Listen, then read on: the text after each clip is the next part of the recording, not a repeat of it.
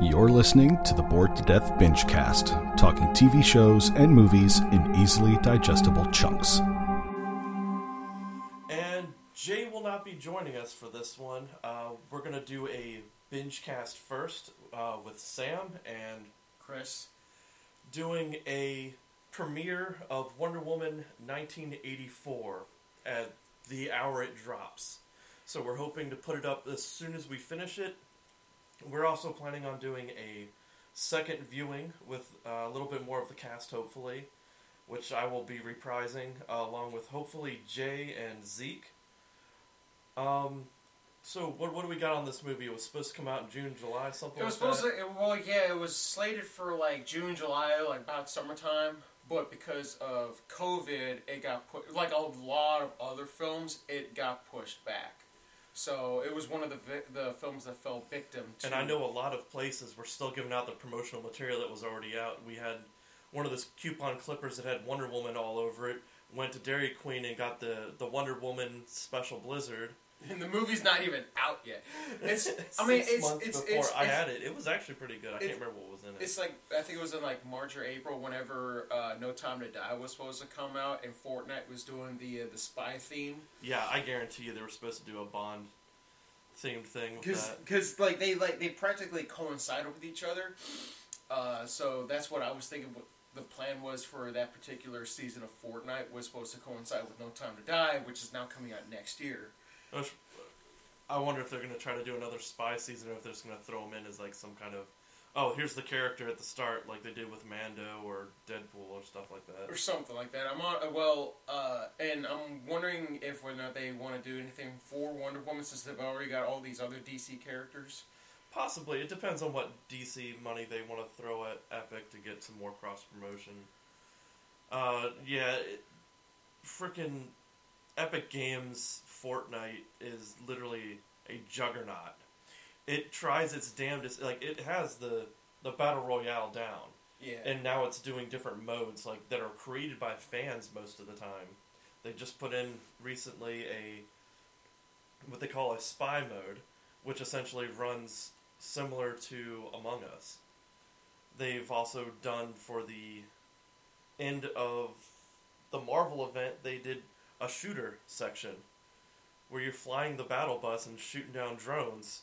Like, they're preparing themselves for whatever may happen in the future, that they can switch gears and go off into another direction.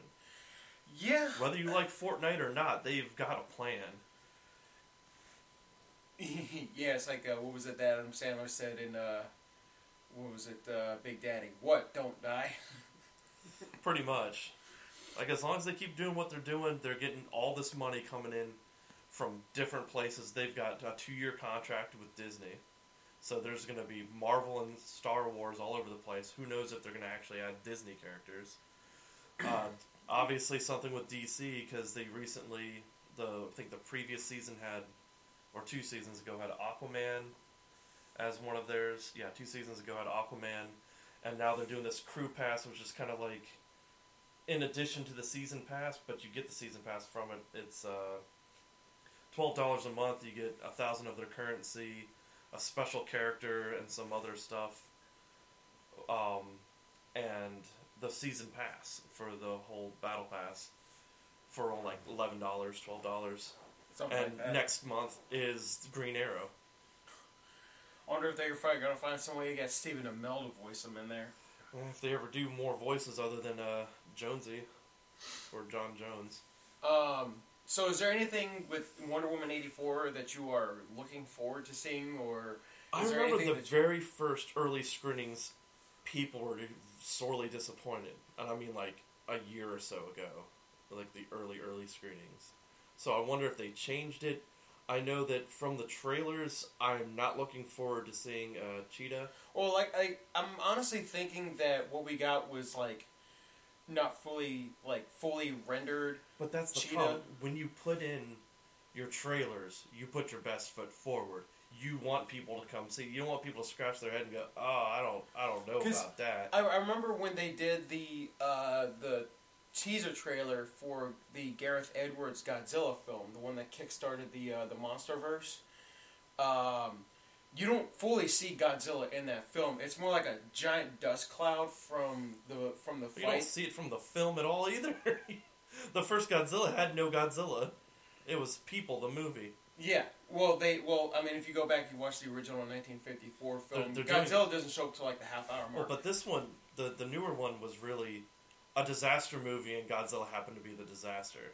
So you're focusing on the land people rather than, you know, the title monster that you came to see, which is why I didn't have much interest in seeing the first one. Yeah, people complained about that, and they listened. Yeah, well, second film had more Godzilla, so I'm wondering if we get more Gal Gadot and Wonder Woman in this.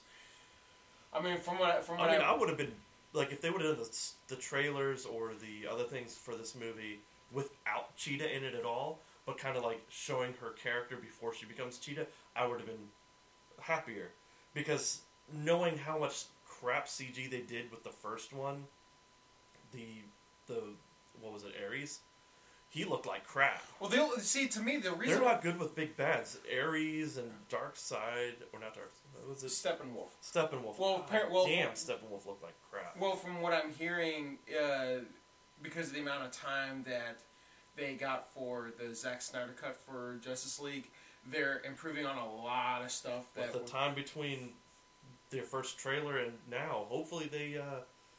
did a little touch-up work on some CG, because, I mean, I've seen some pretty damn good CG spectacle movies where the bulk of the movie is CG, and it looks good. Like, look at Pacific Rim. I was going to say Guardians of the Galaxy being almost every single creature in there practically is a... it's motion capture. Mocap creature. Yeah. So, I'm hoping they do something better, but, I mean... If those are mocaps, though, you keep to, like, humanoid. If you have running off walls and shit, that's all CG. So it's not really going to be like a mocap person with a harness. No, yeah, with what did Fat Bastard call it? The wire fighting team. Yeah. All right.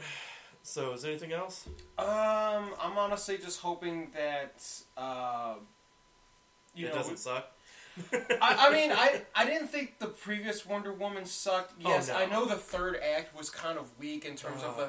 Like, I like the fight between Wonder Woman and Ares, but, like, what a lot of people had an issue with in terms of Ares when he went full Ares, like, with the armor and everything, is the fact that they kept the face. Kept the face, so you have, like, so you have the distinguished English mustache throughout the fight, and I did notice it, and I was like, they couldn't get rid of that, because, like, I kept thinking that they were going to make Ares look like, you know, like the version from... the comics or Injustice. Well, not Injustice, no, I've seen the Injustice one, he's 2-pointing. Not 2-pointing. I'm talking about... God of War. No, I'm talking about the one from, I think it was from Justice League Unlimited, but I can't remember if that was Ares or Hades. I just remember Wonder Woman was just, kind of just had that oh shit moment when she realized which god came out. I would say Hades if she had an oh shit moment, because God of War, Lord of the Underworld, yeah, that's a no fuck moment. Yeah, so, but, like, I was always kind of hoping for, you know, like, black, and then you just get the red eyes. Yeah, that's all I wanted.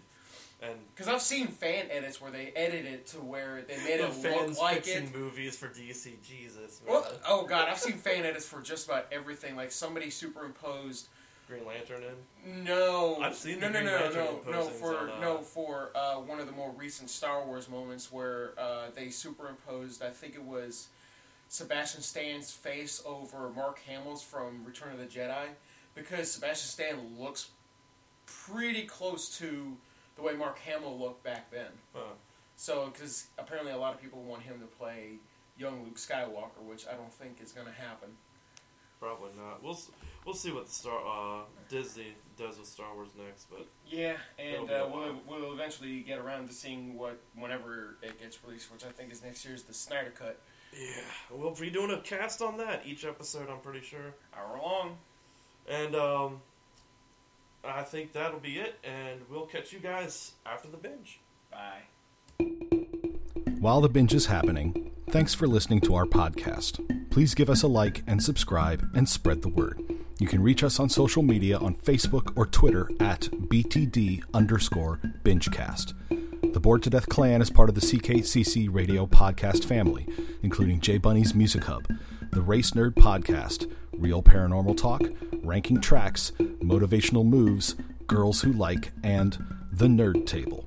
Please consider supporting CKCC Radio on Patreon. And now, the binge is done, so let's get to the discussion. And we're back. No, you can't. Don't take a breath for it. I'm going to do it. All right, we're back. No, go ahead. I wanted to do the and we're back part. Then you go. Oh, so, alright, and we're back. No, I did the and we're back. You were backing over my and we're back when I cut you off from where and we're back. No, I intended for you to start.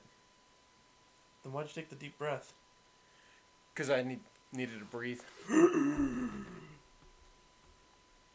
Oh, go on. No. What are your thoughts on the movie? It was alright. Was it better than the first one? No. Okay, between the two, which one was the better one? Well, if it's not better than the first one, what do you think? The first one's the better one. Alright. I don't know. The first one, the parts that bothered me the most was when she was a young child, and the kid actor, it was too much. The little kid actor, not the what was it? I wouldn't say like the early teen version.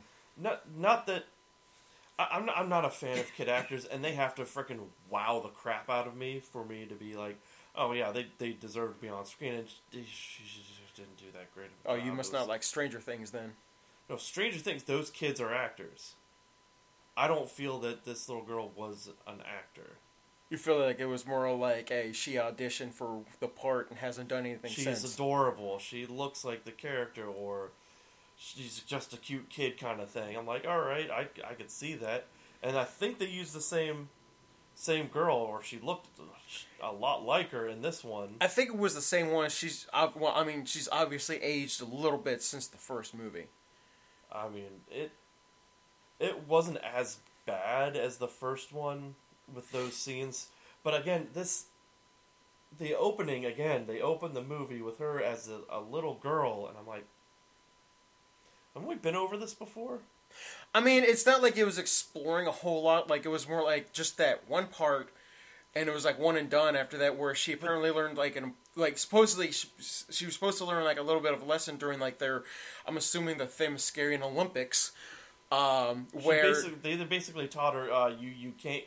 She cheated in a race, and she's like, well, I wanted to win. It's like, well, it's not your time to win, and you're going to do it right. And the only reason why they know that she cheated was because she missed one of the targets.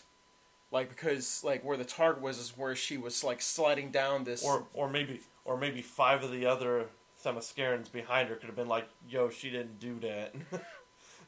Instead, they were like, oh yeah, smoke cloud. What if someone missed and hit her smoke cloud? I imagine that... they're just too damned accurate to hit one of the other 6. Yeah. Well, I mean, I imagine they practice a lot. I mean, remember... Don't get me wrong, the scenes were cool, it was alright. It just felt like a cold open that didn't feel like it was even part of the movie.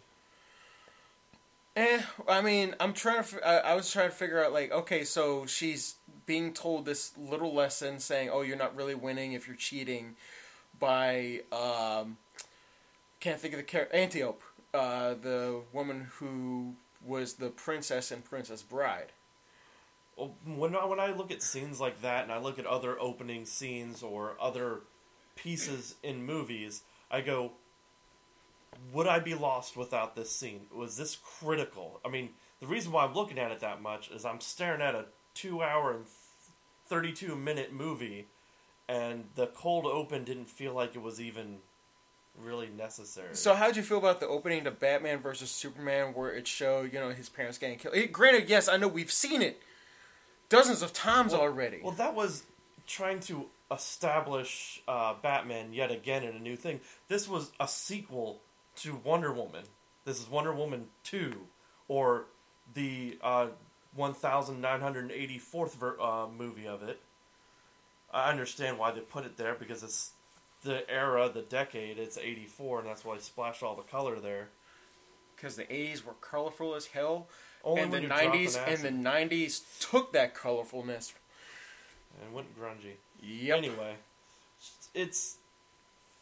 you're not retelling, like, this is, like, this scene could have possibly been dropped in somewhere else during the movie. Like, maybe she's looking at one of the photos on the wall, like she had, like, a bunch of the photos that they lingered on a whole bunch of shots of.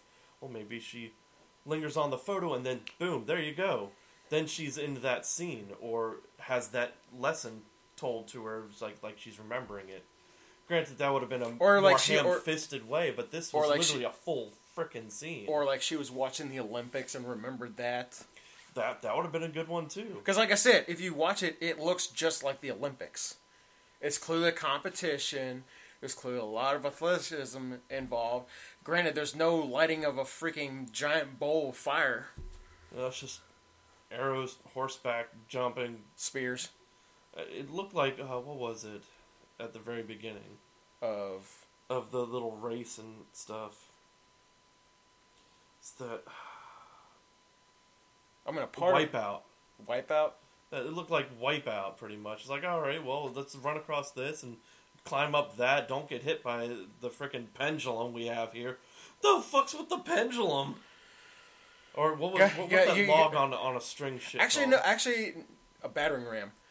It's just a freaking hanging. I mean, I was kind of getting some American Gladiator vibes off of it a little bit. Maybe that's what I was more thinking of. It was like I think they looked at it like. I like they had a cool idea for it, but this seemed like if they do a third Wonder Woman, if they do more Themyscira, why the hell not just make a Themyscira movie? That is supposedly one of the plans that they have, but I don't know if it's going to actually happen or not. Because if you remember, they were going to do all these other films that obviously got canceled. Like, I think they were planning on doing a Joker and Harley movie. I don't know if that's still happening or not. That might have gotten canceled. I think DC just throws shit at the wall, and if it sticks, keep with that idea for then. But if it rolls off and hardens and stops every once in a while, they just pull that idea. Man, that one wasn't sticky enough. We can't keep that. Yank all these ideas. I mean, I know because they have so much riding on one movie. Suicide Squad, for example. What was riding off of Suicide Squad? Well, the ridiculous nature of what else they could bring out, like, King Shark or something else like that. Oh, we're talking about the sequel. No, I'm talking about the first one. Everything was riding off the first one. King Shark wasn't in the first one. I'm saying goofy characters that are primarily in parts of Suicide Squad as a comic, as cartoon, in video games. Those kinds of characters. It's like, oh, well, Marvel can do it with a talking tree and a raccoon. All right, let's see what we can do. Oh, well, we're going to introduce Harley here. We're going to introduce Joker here. We're going to do Deadshot. We're going to do Captain Boomerang. All these other characters. We're going to do the Killer Croc. And then we're gonna do a spin-off of, we're going to do a sequel. We're going to do a Joker standalone. We're going to do a Harley and Joker movie. We're going to do a Harley standalone. We're going to do all these things. And that movie tanked. It's not so much as the fact that it tanked. It was more like it was another one. Unfortunately, it was one of the or one of the films that suffered from studio interference because Warner Brothers looked at like the fan reaction to Batman vs Superman. Fans were like, "Oh, it's too dark," and then because of Suicide Squad was going to be another one of the dark comic films. Because I was reading all the stuff that was happening behind the scenes for that film was that. David Ayers told all the actors to all the people portraying members of the Suicide Squad tap into the darkest moment of your life, and because of that they actually had to have a on-set therapist for those actors, so that way they didn't pull a Heath Ledger. Well, here's one of the biggest problems I've had with Warner Brothers studio interference.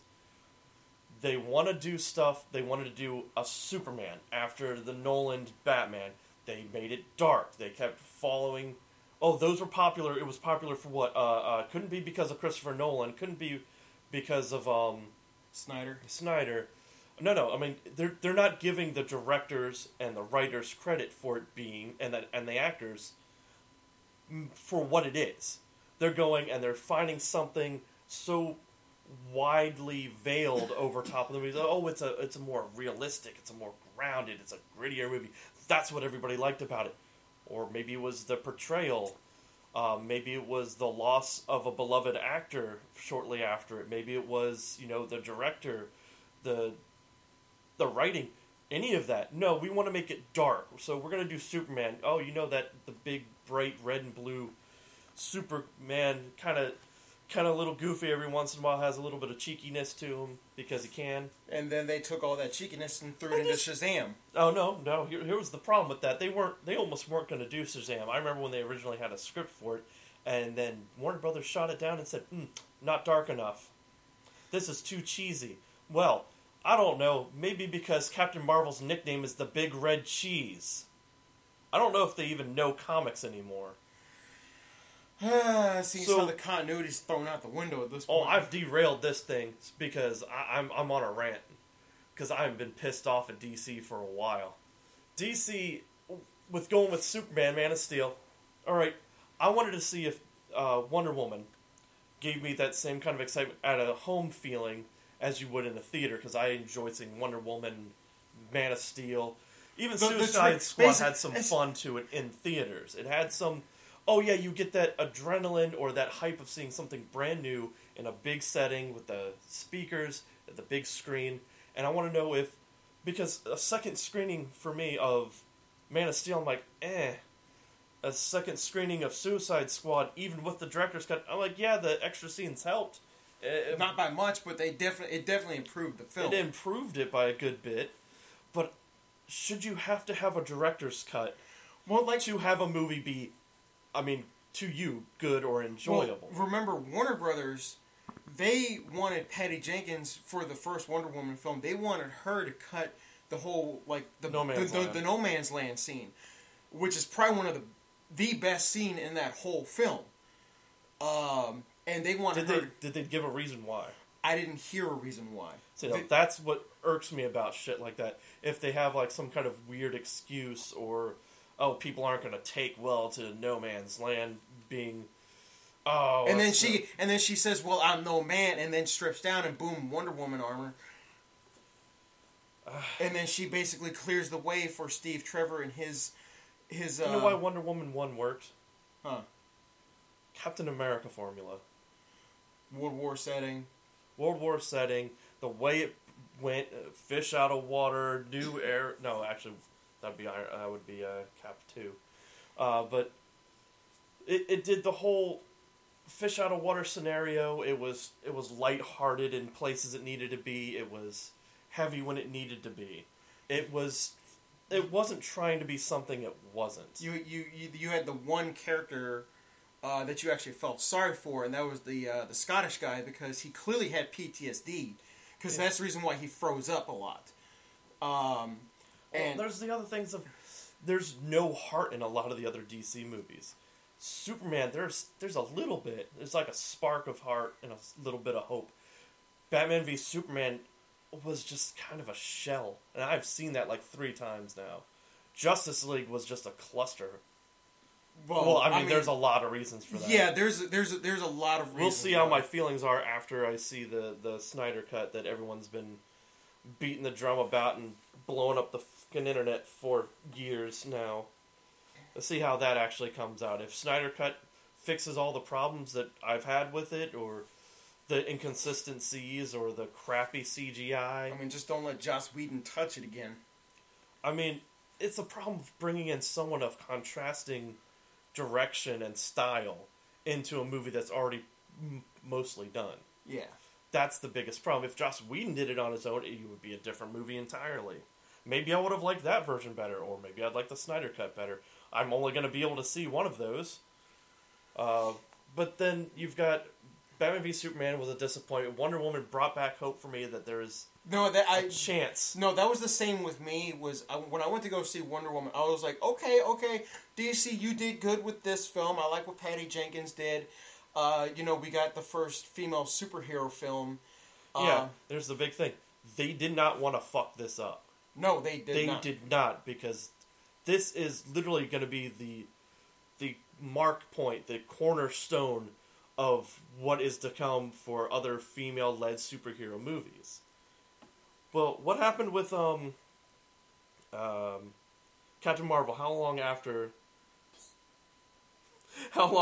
Wonder Woman did that come out? I think it was a year. And because I know that after Captain Marvel came out, like, what was it, like a month or two after that is when Shazam came out.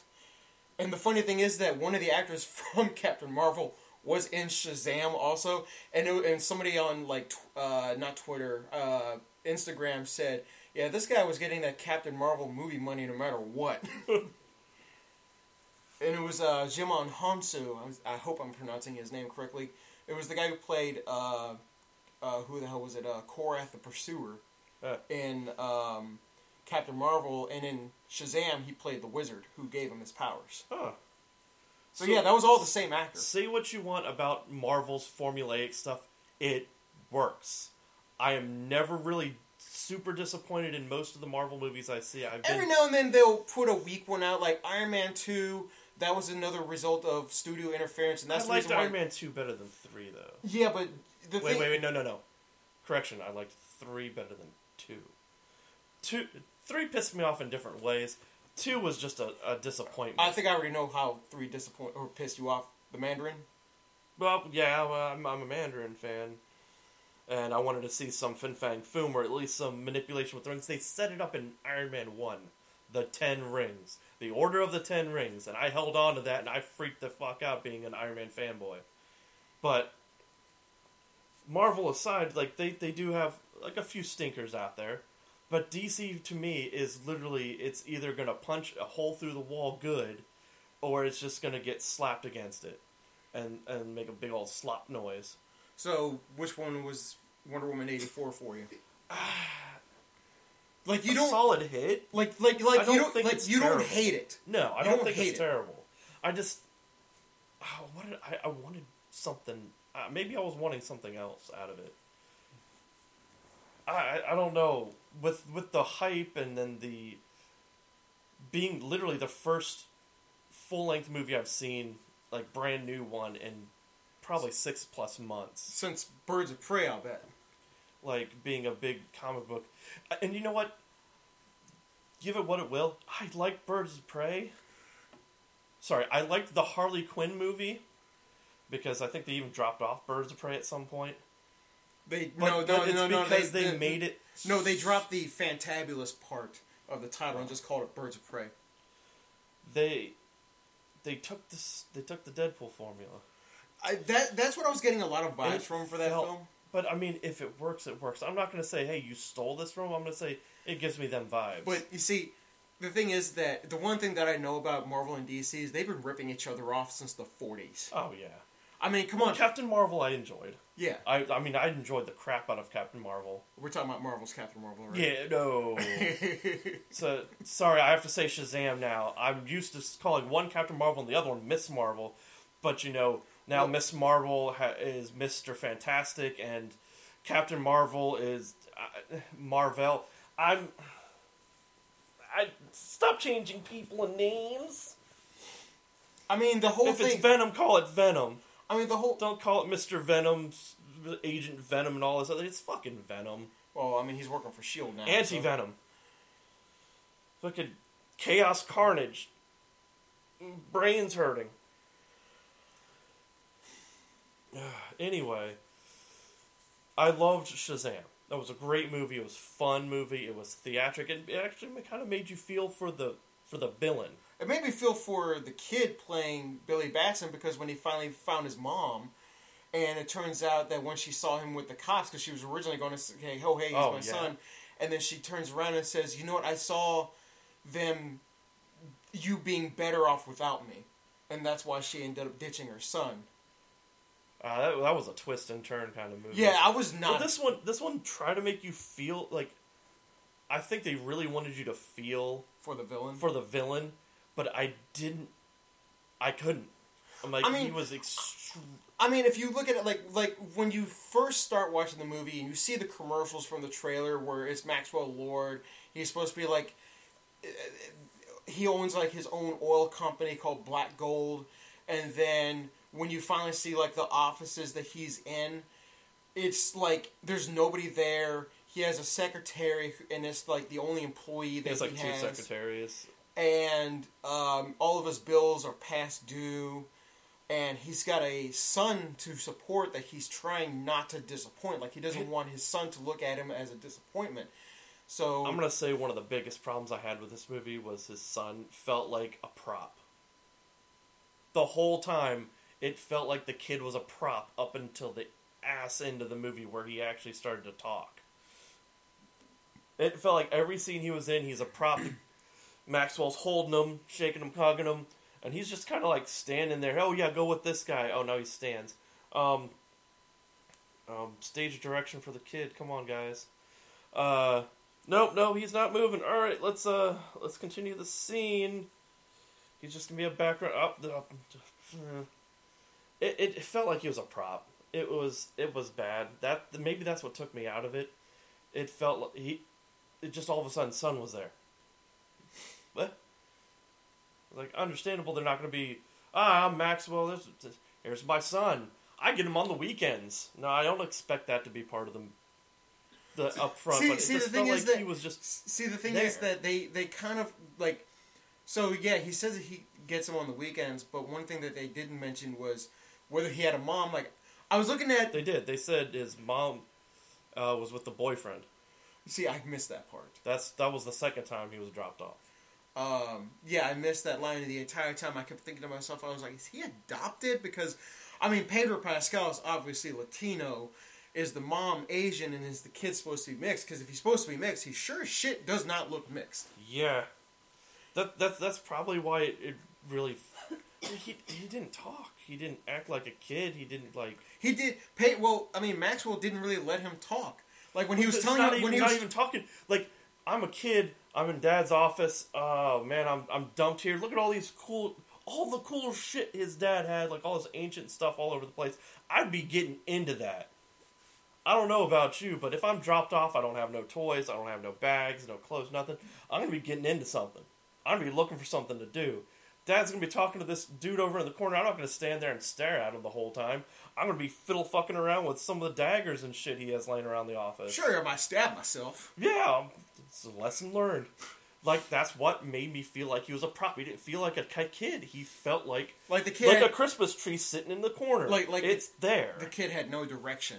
Yeah, is what you're trying to say. I don't know if he had no direction or they just didn't. They were trying to concentrate more on Maxwell. I mean, kid, like, go fuck around with stuff. Just go sit in your dad's chair. You sit in the chair and spin. Holy shit, that's the kid's favorite thing. Sit in a chair and spin around. And it's like, oh, go with this guy. Like, yeah, I know he said go with this guy, but then the kid just stands there. What about Wonder Woman herself in this one?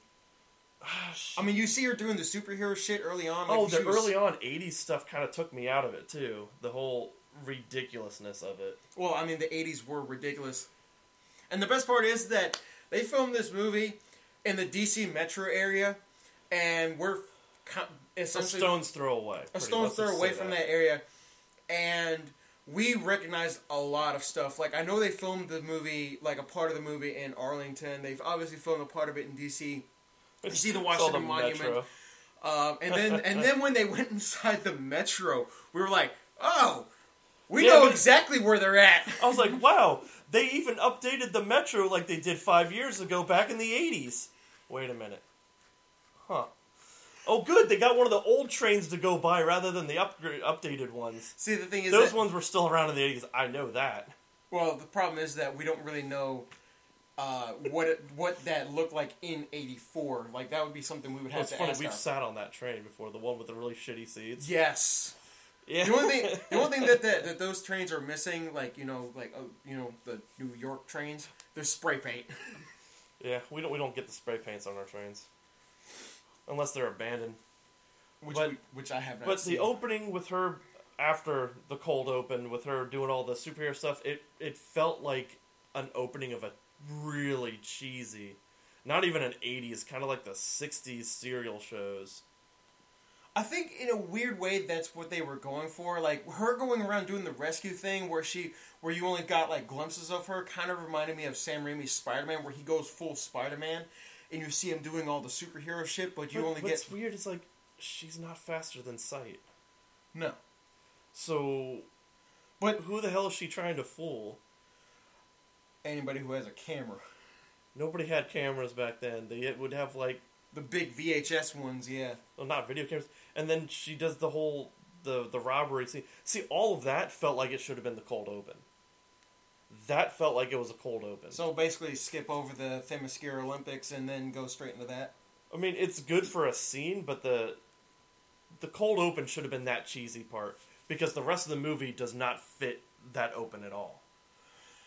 Not a damn bit of it fits the rest of that open. Yeah. Maybe I'm getting too cynical on it because I'm so used to sitting here and tearing apart that I watch or absorbing everything. It just felt... Lots of it just felt off. But, like... Did it feel disjointed to you? Just the beginnings. That's it? The two beginnings.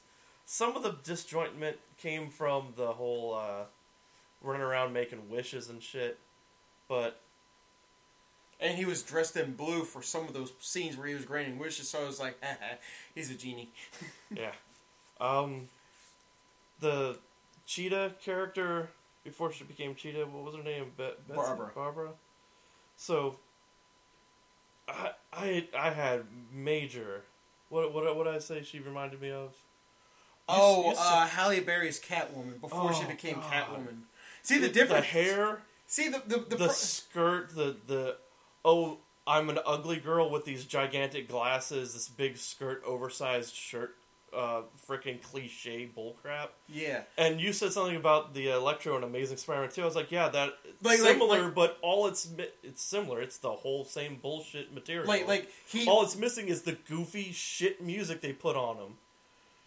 See, pissed me off. See, I've only seen that movie once, and that was when it made That's all it took. That's all it took for me. I looked at it, I was like, wow, they happened to put Spider-Man in my romantic comedy. Yeah. Because that sure as shit wasn't a Spider-Man movie. It was guy and girl making off-color quips at each other. You know, Spider-Man being Spider-Man quippy outside of the damn suit always gets me pissed off. That's I don't blame you, Andrew Garfield. I blame the writing. The writing, the directing, Sony for rebooting the franchise too fast. I rebooted it again and it did all right. What with with Homecoming? Dude, Homecoming was amazing.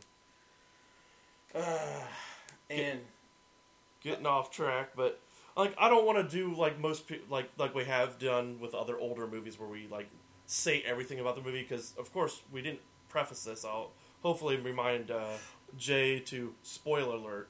Yeah. This since obviously this is a review of the movie, we're not gonna do a non-spoiler review. It'd just be like, oh, we're just reviewing the damn commercial at that point. But did everything else kind of felt alright? It just didn't feel amazing. So let me ask you this though. So between Batman vs Superman, Justice League, the first Wonder Woman movie, and 84, which one would you say was the best? Was the best. No. Oh, you mean her portrayal? Yes. Oh. I mean, I loved how in Batman vs. Superman, when she jumps in, saves Batman from Doomsday, and then she and Superman start fighting Doomsday, and she just, it's just like, it seems like it's not that big of a deal because of the things that she's fought before in the past, like, you know, fighting gods and whatever, and, you know, Superman saying, this thing came from another world, my world, and then she says, I fought things from other worlds before, and basically just proceeds to, you know, just go at it with Doomsday. I'd have to watch it again. I really don't want to. I really don't want to watch Batman v Superman again. I don't want a Martha anymore. Jeez, there's so much wrong with that movie. Yeah, Batman doesn't kill anybody except for those guys and that guy and a couple of those guys after there. The guys. Granted, they never really established that this Batman doesn't kill, but you know. Well, they also. I mean, it's like Superman and Man of Steel when he's. Wait, did he say that Superman is like, I don't kill? No, those words were never spoken. For some reason that just popped in my head. Just like, there's a difference between you and me. I don't kill. No, I don't know why that. It was came into my head. never said. I mean, I understand the reason why, because of Joker killing Robin, because it's supposed to be like the Dark Knight Returns Batman. That's supposed to be pushing him over the edge, and he's back to killing. But then when he saw Superman make the sacrifice, it restored his faith in humanity. It restored Diana's faith also, because she was in hiding for God knows how long, and this made her essentially see, oh well, it was not just an alien that saved the world, but it was a man that saved the world. So, when it comes down to this movie, overall, it was alright. I'll probably watch it again, of course, with everyone else. See what they think. And see if it holds up for me, because like lots of the time the DC movies, the second screenings is the make or break for me. Unless it's Suicide Squad, then I had to watch the director's cut before I even touched the movie again. No, that was the extended cut. Supposedly David Ayers is working on an actual director's cut. Damn, now I have to watch it a third time? But from what I'm hearing, though, it's going to be the version that was supposed to be done before Warner Brothers said, we want reshoots. Here's my thing. Warner Brothers are geniuses. You know why? Why? They're gonna let these movies come out. They're gonna take so much control of it. Fanboys are gonna outrage, and then they're gonna demand the director's cut. And with most of the film they already have, throw it back into the film maybe about 15 to 20 minutes more, touch up some more CGI, throw it back out there. Fanboys will be throwing down $30+ again for their Steelbook Blu-ray UHD versions of the movie. Yeah, but now apparently AT&T owns Time Warner, so they own DC now. Hence the reason why they're like, hey, Zach, how much money is it going to take to do your version of Justice League? Oh, that much? Oh, here you go. Have at it. That's fandering. Fan pandering. So the fight scene, the cheetah one I knew was going to be kind of an and it was short. To me, it felt like a really short fight. It was still longer than the scene with Rhino at the end of Amazing Spider-Man 2. God, talk about too many fucking villains. But like, I liked the evolution of Barbara's character, right? Yeah, like where she starts off as geeky, socially awkward. She makes this wish. She's like, "Oh, I wish I was like Diana," and then she like cool, strong, sexy, approachable kind of thing. Like and then she slowly becomes that throughout the film. And then, she starts getting stronger and stronger. I was hoping when they were saying, like, oh, it's like Monkey's Paw, they're taking something away from you. Oh, her humanity or something. It's like, no, what they should have done is said her intelligence. Because remember, she's smart. She's a gemologist. She's so many, like 3 or 4 different ologists on her. And that she would just start losing her, like, memory for it. Or her intelligence for doing that. That she would become just more primal as she became Cheetah towards the end, that she wouldn't, like, oh no, she keeps all of her intelligence and she's Cheetah. Like, I'm asking for an Apex Predator, so Apex Predator runs on instincts alone, not on thought. Yeah. So she would lose thought process. She'd be more animal throughout that. The problem, I'm not really... Oh no, you lost your humanity. Like, you almost killed a man. I'm not really... Or 5. I'm not too familiar with Cheetah from the comics. I know how she gets her, how she becomes a cheetah. I'm not worried about any of that. I'm strictly on this part, grounded in the movie. Oh, for the movie version. Yeah, why? What was, like, oh, her humanity? That was literally the loss of it when she just got sick of being herself. Approached misogynistically from the drunken asshole 2 nights in a row or in that same week or however long. And telling the homeless guy that she gives her leftovers to mind your own damn business. Like, that's the only part where it was like, oh, she actually lost her man. It's the drunk guy beating the shit out of him. She just kind of had enough of it. She's like, well, you think you could just come up and grab you on girls? He had it coming, so I was rooting for her up until she yelled at the homeless guy, and I'm like, no, that's where her humanity left. Kicking the shit out of him, he deserved it. fucking drunk ass businessman groping on girls at The, night. the homeless guy that she's nice to didn't deserve it. No. Didn't deserve. Well, she didn't get it. She just told him to mind his own damn business. Yeah, that's all she She said. didn't punch him, kick him, or drop kick him into the pond or whatever. But you know, you could like it could have been like a moment where she kind of just like looks down, looks at him, and just walks away. Doesn't say Kind of like anything. has a realization of, Yes. oh shit, I done did that. Which I know we've seen before.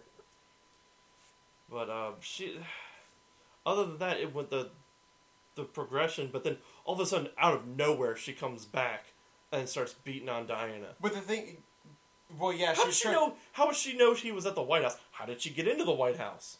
She got them cheetah's powers. And, Well, she didn't have Cheetah. She wasn't Cheetah until the end. She was basically just. I mean, I know she got the super strength and everything, but I guess like the Secret Service was so concentrated on Wonder Woman and Steve. Oh yeah, that's something that we got to bring up also was how they brought Steve back. And yeah, if you've seen X-Men 3: The Last Stand, if you remember the end credits scene, it was exactly like that. Yeah, if you don't want to suffer through it, basically the consciousness of him got put into someone else's body, and that person was on vacation or something mentally until he got resolved. And then for the rest of the movie, you got to see Steve Trevor as Steve Trevor because, well, I mean, you want to pay Chris Pine. Yeah, because he's not doing anything now that he's no longer doing Star Trek stuff. And he, I mean, do you want to see some random guy kiss Gal Gadot, or do you want to see Chris Pine? He's got pretty eyes. He's got blue eyes. He's got them bright blue eyes. I was like, they make a really good couple. That's the funny thing is that if you remember from the what the hell was it, the Comic-Con, San Diego Comic-Con, when the two of them were together doing the stuff like the panels for the first Wonder Woman, it was just kind of like the way she was looking at him, like while he was talking and he was looking away from her, and people online were going, she's thirsty. Like, she's really thirsty right now. But then you had the other people who were like, you know she's married, right? Is there any other standout points? Do you have anything to say? If I remember correctly, I think there was a mid-credit scene. Oh, the yeah, that was a good mid-credit scene. So, the armor that you see her wearing in the trailer belonged to another Themysciran who basically helped the Themyscirans get to the island by, protecting them from the armies of Sparta. It looked like the 300 Spartans were going after them. I'm not sure. They didn't look like they had any of the Spartan gear. It was the capes. It was the red capes. Just the capes. If it was Athenians, they would have been blue. Oh, okay. So I can't speak for other nations, but I know Athenians wore blue capes. So she was fending off all of them with the wings and the gold armor. And Which you'd think they would be using better material than gold. Well, they did. Softer. Well, I mean, they did melt off like a lot of the Themyscirans. They melted like their own stuff to make the armor, and so somehow she found that in her travels, and she had that in her office. Well, if you remember, the armor was at the end of the Themysciran Olympics when it rose up from the fountain. I thought that was a statue. No, that was the armor. Because I guess that was the prize. And maybe she won it at some point in time later on, because I don't know how often. Well, yeah, they never went back to that. It's like, oh, maybe someday you'll be fit enough to win, and I guess the only connecting point is maybe she won. But I'm assuming sometime after World War II, she probably went back, either stole it or won it, and then brought it back with her. Hence the reason why it's in her little personal bat cave in her apartment. Yeah, I think this is going to be like a one-time thing. But it turns out the person who was wearing it was Linda Carter. And then she still looked like she had her bracelets on, too. They were like small.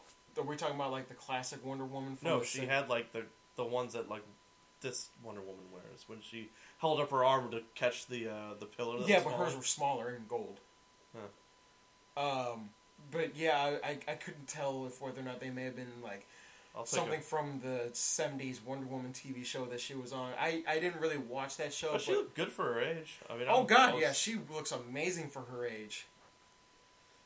So, overall, what did you think? I mean, I didn't really have any problems with it. I did think of a lot of things throughout the film, like, you know, like, oh, is this Maxwell's son's? Is he adopted?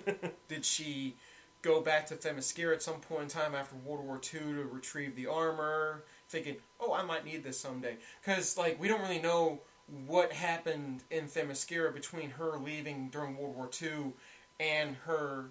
I thought, wasn't she ostracized from coming back? No, she just... Oh, that's the comics or something else. Well, I know she was ostracized in Justice League Unlimited when she brought the Justice League to... or they came to Themyscira to help deal with I think it was Ares. Yeah, it was Ares. To deal with Ares, but then her mom was like, oh, well, you know, like, thank you for, you know, helping us and everything, but because you brought men to the island... you're essentially banned from it. Which Flash was just like, hold up, that's bullshit. And it was the Wally West Flash, not the Barry Allen Flash. Overall, did you agree that the kid felt like a prop, or? I mean, yeah. Now that you pointed out, yeah, because like I did notice that whenever the scene, because I noticed that you whenever could replace it with a cardboard cutout, and you wouldn't notice any difference. Only if the cardboard cutout was just supposed to be standing there staring at everybody. But no, like it's like whenever Max was with his son, he didn't let him talk. Like when he told him, he was like, "What is like telling him like the whole wish thing," and he was like, "Oh, I wish." Oh, no, the only time he asked him anything, he stopped him that one time because he knew what he was going to wish for, and he says, "No, you want to think real hard about this wish." Because I just wish basically, he just wishes you would spend time with him, is what he was going to wish for. And then when his dad was doing the whole, like, worldwide wish thing, and he was just like, I wish you were here with me now, Dad, as he's yelling it into, like, one of the little TV monitors. Even though he already made his wish, and the wind of change happened. Yeah, but we didn't see any results after that. Yeah, because he was already... he said wish for his greatness. Yeah. Well, he did. He was continuing to be greater and greater as he made his wishes. But did you notice how... It's a fulfilling prophecy. But it also looked like he was also healing. Because at the end he healed because he was healing himself. Remember, they would wish off of him, and he would take what he would want from those wishes. Yeah. Every time someone would wish with him, he's like, "Yeah, okay, I'll take your oil. Don't have it. Well, I'm taking your security team then. F you. I'm out." See, that's the monkey paw part of it. Then the stone or whatever was, I guess it was a gem. When you wished on it, it would take something from you. So he got to make the decision of what was taken. Yeah, because he was like, I am invincible. He was like the Russian dude from, it was Alan Cummings from GoldenEye, where he kept on saying, I am invincible! Alright, so you said you liked it? I mean, I enjoyed it. Granted, I know it's not as good as the first film, but I felt the same way about Guardians of the Galaxy Volume 2. It's good, just not as good as the first film was. Yeah, I liked the genuine feel of the first one. Plus, like, I don't know if it's just me, but I think the soundtrack for the first Guardians was better than the second one. I mean, like, now that I watch it again, yeah, I do like the songs that they chose for the second film. It's just that I just felt like some of them were kind of out of place. Yeah. I mean, except for the song where Star-Lord was listening to that song during Yondu's funeral. Yeah, because apparently the song's called Father to Son. Oh, wow.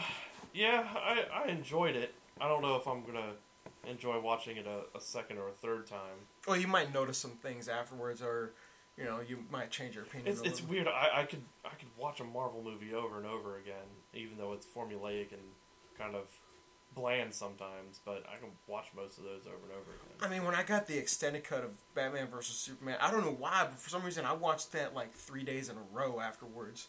I guess it's just because I liked the added scenes to it. I was like, oh my god, this is so much better. And I was hoping the same thing for Suicide Squad, but no.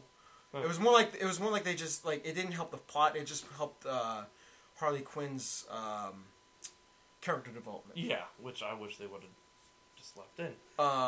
But again, for whatever reason, DC wants to push the 2.5 hour mark. Well, the funny thing is that they did say that for Justice League, they said that one of the rules that they made was under 3 hours. They wanted it to not be 3 hours. They wanted it to be at exactly 2 hours. Oh, which I was just like, and I went back and looked at the times for how long Man of Steel was, and that was over 2 hours. So I was like, when did y'all change your minds? I don't know, when people started bitching about them. Alright, I thought it was alright. Yeah. And that's it for Chris, Sam, and that was BingeCast. Catch you guys in the next one. Bye. Bring back fanny packs. Thanks for listening to the Bored to Death BingeCast. Be sure to check out our library of past podcasts via CKCC Radio or via our YouTube channel, and give us a like and subscribe. We'll see you after our next binge.